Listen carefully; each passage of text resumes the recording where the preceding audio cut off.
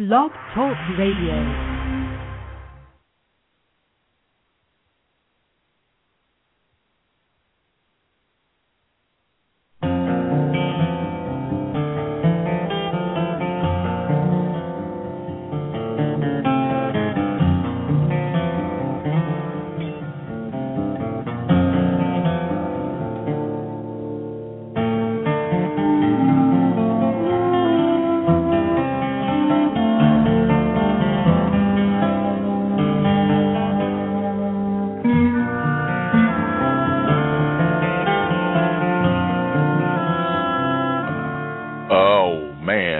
Friday, my least favorite day of the week.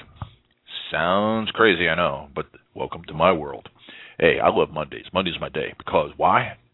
The next week, the new week, the week in front of us offers so many possibilities. While Friday becomes a review of what you didn't get done. And so I'm not depressed on Friday, just a little bit chastened by the overenthusiasm that a clean slate can provide you. So that's kind of where I'm at. But now for the rest of the world, all of you who are very happy that today is Friday, let's get down to biz. We've got a lot to cover because the first two shows of this little bundle talked about what and why and where, but didn't talk about how. Well, the third part of the series, today's show's on how. And so, hey, if you don't know who I am up to this point, I don't know what to say to you, but I'll say it again. Hi, I'm William Eastman. I am managing partner at The Labs. Labs, you say? Yeah, Applied Knowledge Laboratories. And a company that is leading the unconsulting revolution. So if you are a consultant and you're getting a little tired of the biz, maybe you ought to be checking us out because we have, I think, a different spin on it. And if you are a user of consultants, interesting use of words, maybe I should say, and if you have been used and abused by consultants, you're a client, we definitely are the place that you ought to be hanging out. Imagine being able to get the information you need to grow your business, to create the type of organization that it needs to be so that you can achieve your dreams without a lot of jargon, without a lot of double talk, without having somebody borrow your watch to tell you what time it is. You ought to be checking us out. But that's a different topic. So right now, let's rock into the show. Today's show is called Beat the Odds by Changing the Game. If I was to put a new title up for this, the more I think about it, I'd call it Make the Rules. It is a rebroadcast of what we did on January 8th, and the reason we're doing a rebroadcast is we just did a launch of a new site. And quite frankly, I have some new insights into this topic that I didn't have 2 months ago, perhaps either because I wasn't thinking or I had some new realities that I was faced with. So, rebroadcast, I believe it'll be a much better job. Now, here is some administrivia we need to do at the beginning of every show. One is what show number is. And so as I look at this Blog Talk Radio show number, it's 1,599,473. I remember when our first show was like 200 and something. So the number, 1,599,473. That's 1,599,473. If you want to call in, you want to join us live and have some fun, I won't abuse you. But rather we'll have some fun and enjoy ourselves. It is 877-218-1545. That's 877-218-1545. If you want to chat, and so you want to be in the biz live, in this conversation live, but you don't want to be on the air, then here's what you do. You go to our homepage at Blog Talk Radio, and that's just as it sounds, blogtalkradio.com/IB2E Radio. That's India, Bravo, the number 2, Echo Radio. And finally, we got this whole issue around Twitter. So if you want to talk to me through Twitter, and that's your medium of conversation, our Twitter account, my personal Twitter account, is W. Eastman. All right, much to do, little time, so let's rock it. All right. As I said at the start of the show, is that this is part of a 3-pack. It's the third piece. Show 1 was determining your legacy. In other words, what's your end game? When it's time to leave the business, how are you going to leave? Are you going to be happy with what you get? All those things, what legacy do you leave behind? The second one, the second piece, the one that we did previous to this, was called The Course Forward.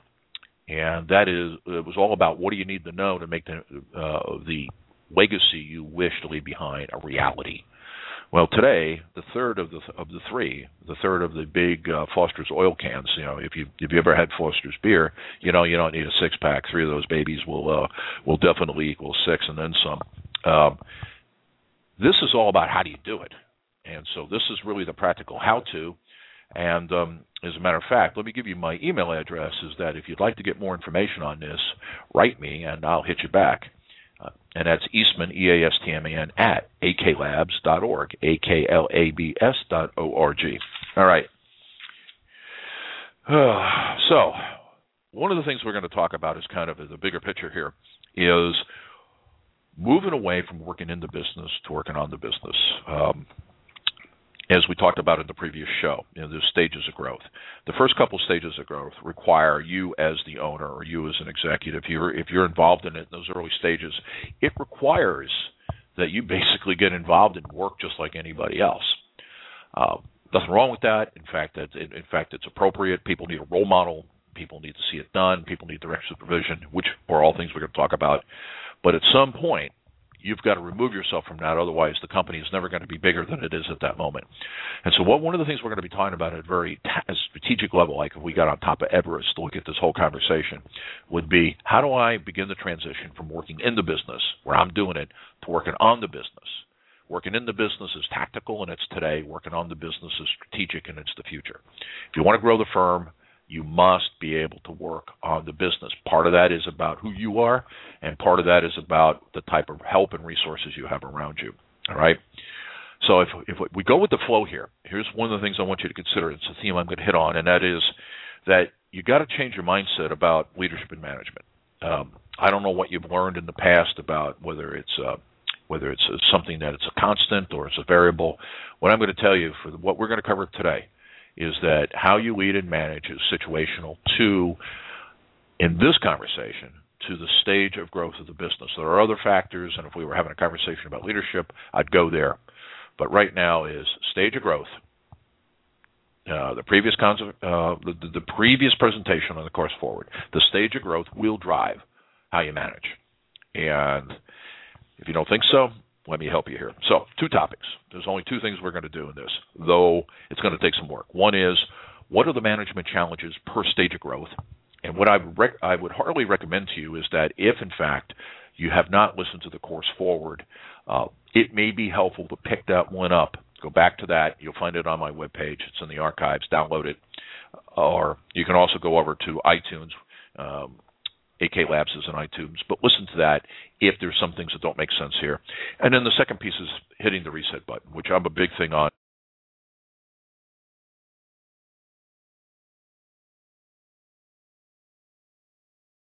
Start over. Well, the reality is you can't start, well, I shouldn't say you can't start over. Let me say that you don't want to start over because that means you failed.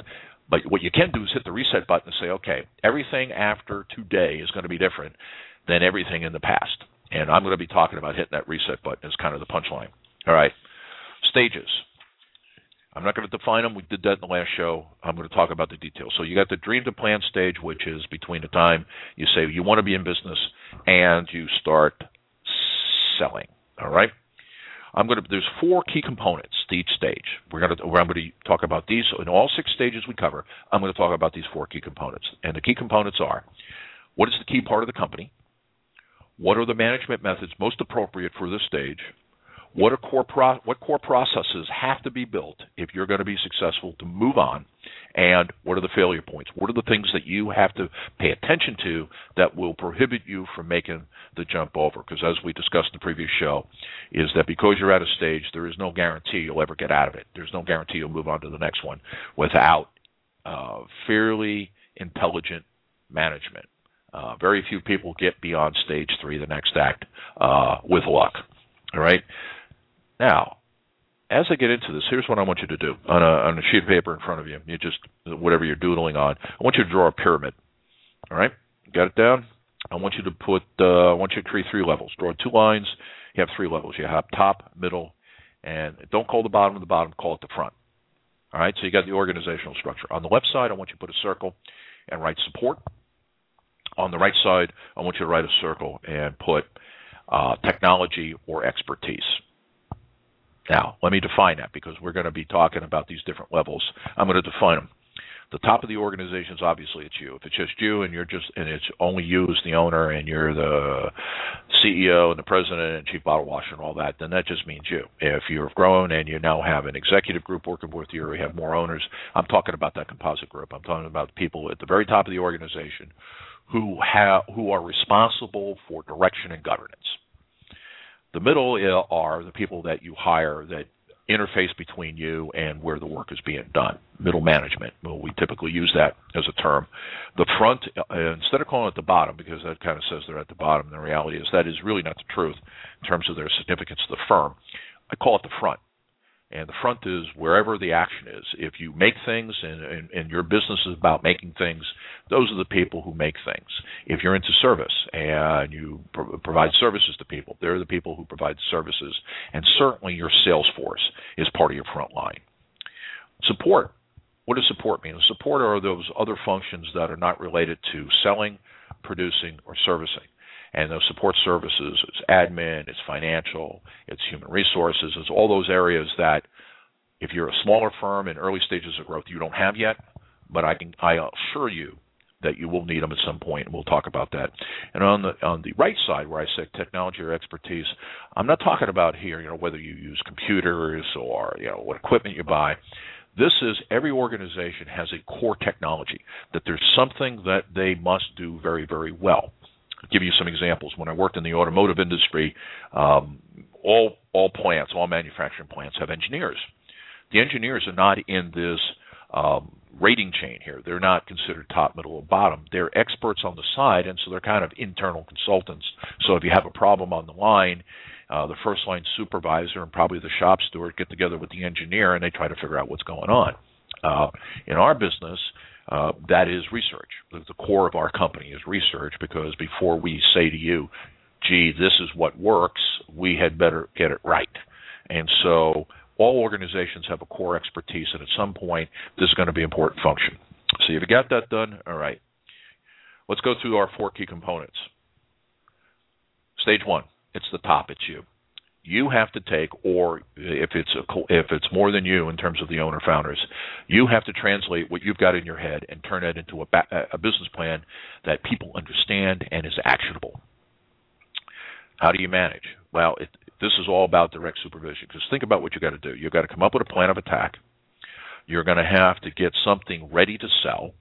You're going to have to figure out how to sell it. This is where you need to be directly involved. I don't care what the expertise is of the other people that you may have around you. And if you don't, then obviously you're directly supervising yourself. But the management method that works the best here is hands-off, doesn't work. Get in the middle of it, because there's no way that they understand your dream and are able to execute it until they see it happen. Don't assume anything. Get directly involved. What's the core process? Core process here, there are 2. One is you got to get your financial accounting system in place. Now, this is a bigger issue than software, but let me talk about this in relation to what we talked about in the previous session on the course forward, is that getting a bookkeeper isn't the answer. Getting a CPA isn't the answer. The answer is getting somebody who can provide you the financial expertise and advice that you need. Now, if a bookkeeper has a good sense of business and they can look at the numbers and say, here's probably where it's happening, then that's probably the person to go with. What I'm saying is don't scrimp on this. And the issue with the software, because if you think you're going to do this on a spreadsheet, you're nuts. You're going to need to get a software package. Get a software package that does 2 things. 1, scales. So as you grow, you can add modules. And 2, we'll talk to your CRM, which I'm going to, in the next stage 2, I'm going to talk about. Because you cannot survive without these 2 software packages, whether they're resident on your computer or you're now moved to the cloud and you're doing it online. The second process you got to put into place is the whole issue about branding and strategy. And though I talk about this as strategy, I want to add branding to it, because understand is that in the order of things, strategy is the execution of brand. The brand is higher in the hierarchy. As we talk about this. So you need to come up with what is your brand identity, and it's done well enough that you don't have to change it in the future, but you can enhance it and tweak it and redefine it as you get more and more knowledge about which customers you're able to get and how the customers perceive you. Okay? So, and that's basically, how do I take this dream and turn it into a set of strategic initiatives? And this is what most organizations do, by the way. They have, we have 3 initiatives for the year. Each one of those initiatives may have 3 or 4 goals tied to them and then a set of objectives. You need to basically get down to where we're going to do these 5 things. And that's what you're going to tell people. When we go live, when we open our doors, move into the next stage, start selling, here's what we got to do. Failure points. This is typically called flirtation stage. The failure points is the realization that you're undercapitalized. As we talked in the previous session, that what you absolutely must be aware of in this first stage is not taking too long. If you take too long, you burn up too much capital. You really need it now as you move into the next stage. And so there's a realization we don't have enough capital to survive the fact that we may not sell anything for months. I would say that a minimum, I shouldn't say that. It's based upon your sales cycle. Let me give you an example of how to make that estimation of undercapitalized. And by the way, if you want more detail on this, I already gave you my email address. Hit me up. And that is, when I worked as a consultant in a large consulting firm, our sales process was basically 90 days. From the day we first talked to somebody until the day we got a contract, it would take at least 90 days. No matter what we did, we could not reduce that down. All right, so you got 90 days. Then you add 30 days in the whole process of sending in an invoice, getting paid. So what we found is that it would take us 4 months from the time we talked to somebody to get a check. All right, so that tells you that if you're lucky enough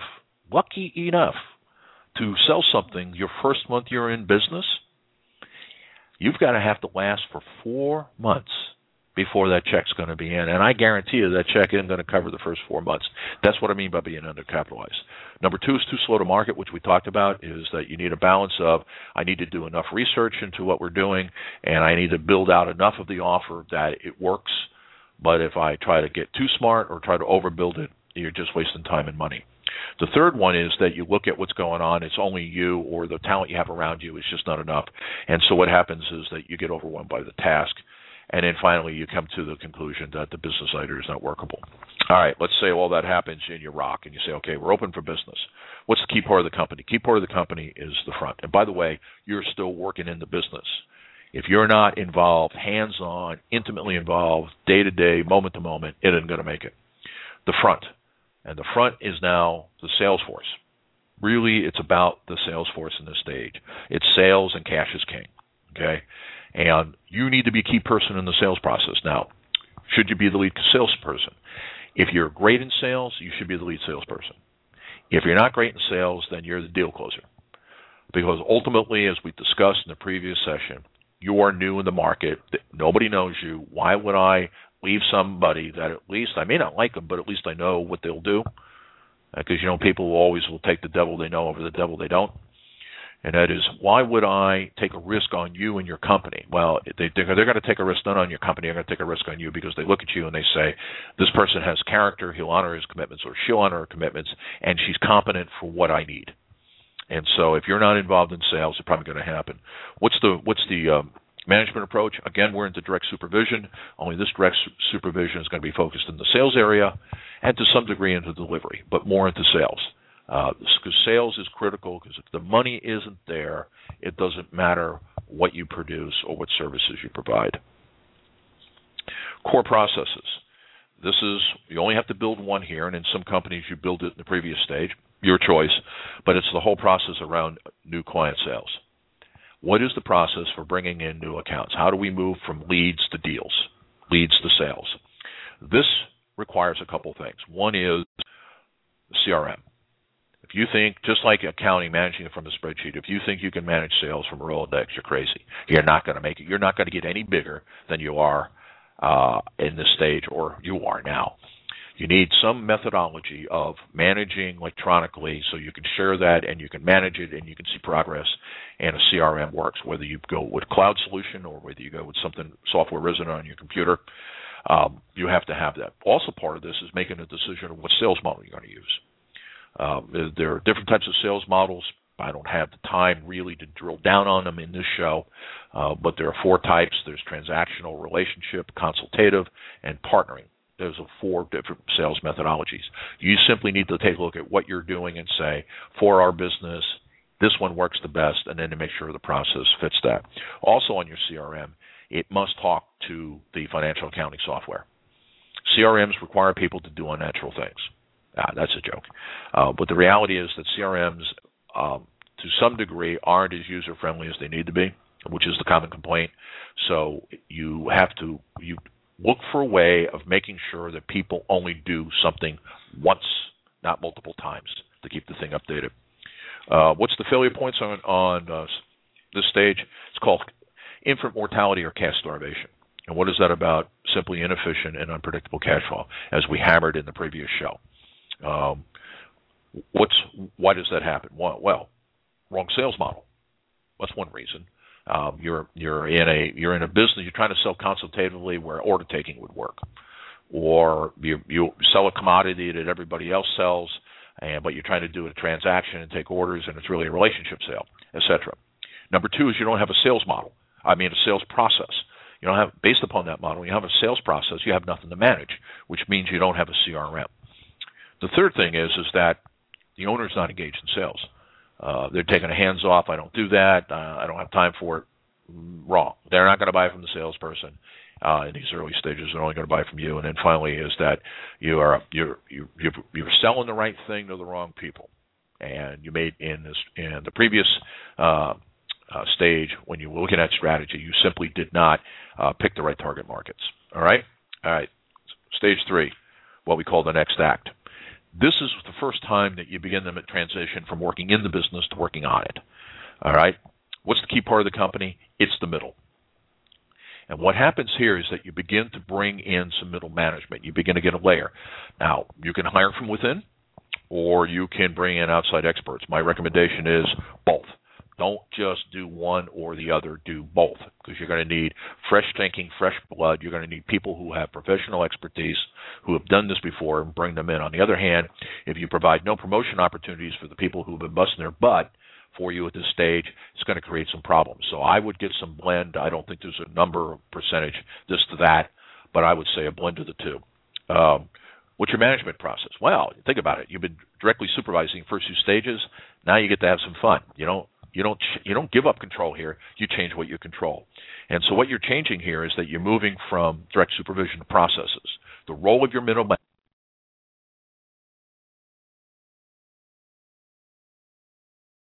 And so what you see, what happens very quickly is your span of control goes down in terms of all the things you got to manage, but your effective management goes up because you're controlling more things.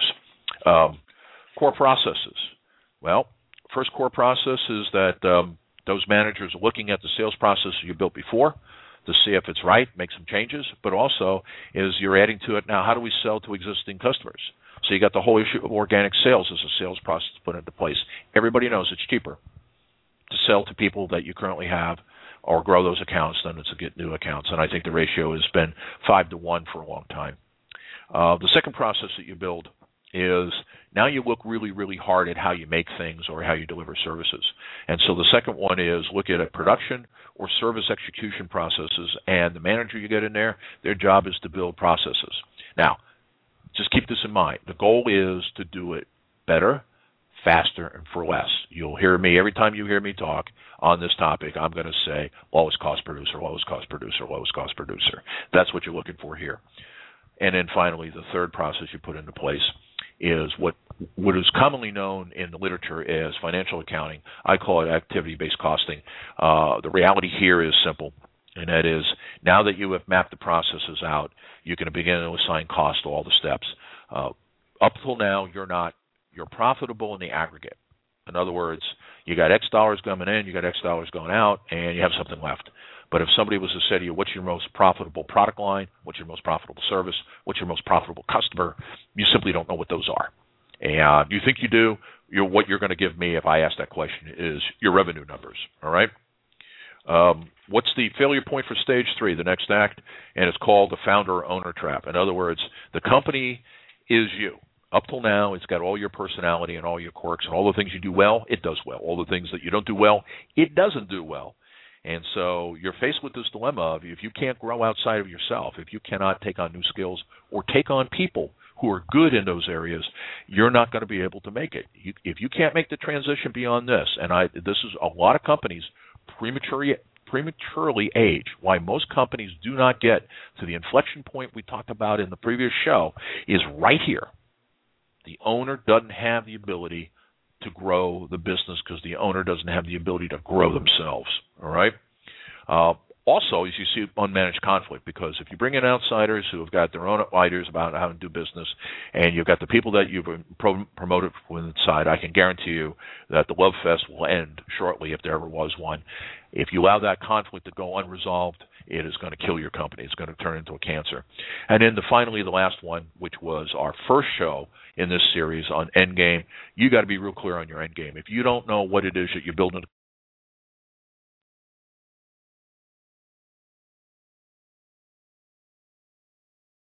Let's move into stage 4, the big fast, the big hockey stick, okay? The key part of the company here is support. And what that means is that at this stage here, you've built capacity to grow the firm, because that's really what the next act is about, is putting the capacity into the firm, as we talked about in the previous show. Well, now what you need to do is you need to take a look at putting in a support function, because what you want is the people who are doing the work, who are producing the money, you want to eliminate as many distractions, non-value-added activities as you possibly can. So admin, maybe bringing financials inside if you've been outsourcing that, taking a good look at perhaps having your HR person for the first time, all now makes sense because the company has got the financial wherewithal to afford it, and the benefit of that is you actually have better margins if it's managed correctly. The management method here is about results. Now what you've been able to do is you've been able to move from managing processes to managing results. You look at your managers and go, your department should be doing this because you have numbers. You built those in the last phase when the activity-based costing. So it's a results approach. And by the way, this is the way that executives in most large corporations manage their firms. They manage by results. Core processes, 2. One is your budgeting process. Now that you have those other pieces of information, now you have the ability to budget and see how money is spent. So your budgeting process is now the core process that you build. And it's not totally top-down. It's kind of a top-down, bottom-up, top-down. So it's a kind of a joint process. And the other one that you build here is your selection and development. How do you select partners? How do you select whether partners could be business partners? How do you select employees? How do you select suppliers? And so now what you begin to do is you have a process, because you see, you've already determined in the early stage, stage 1, how do you select customers? Let's talk about how do we select the people, all the other people that are involved in the relationships of growing this business. And what is the failure point here? The failure point here is the destruction of working capital because you didn't build capacity in the firm in a way. And so what typically happens is that you spend a lot of money on advertising, as we talked about in the previous session. Sales orders are coming in, and you can't live up to them, and pretty soon what you've done is you've killed your reputation, and you're broke. And so what you see here is destruction of working capital and insufficient infrastructure. All right? Okay, I think what we're going to do with this show, I think we may extend this out, and the reason we may extend it out is because I don't believe I can get the remaining done in the time I have. So we'll see what happens here. Profit taking. Stage 5, you're at the top of the heap. If your end game is to sell, time to go. Profit taking is the most important part of the company, now shifts back to the middle. And what do you have the middle doing? You have the middle now going through the organization and making decisions about what processes are working, what they're not working, and starting to look at writing policies and procedures. Now, there's a danger of becoming overly bureaucratic, but don't take the word bureaucratic as a negative. Bureaucracy, if it's minimal and in the right places, is there to do nothing other than to help the business operate more effectively. That's really what it's about there. What are you managing? You're managing results. So again, we continue this results focus. What are your what core processes are you working? Well, you're going back to your budgeting process, so that's already in place. You're checking that out. You're looking at your production and service processes, and you're checking that out. And then you're adding some sort of performance management system to manage the relationships. You built the selection and development beforehand, and now what you've got is you've got the performance management. I'm at the end of my time. I'll tell you what I do on Monday. We'll pick it up here. So have a great weekend, and thanks.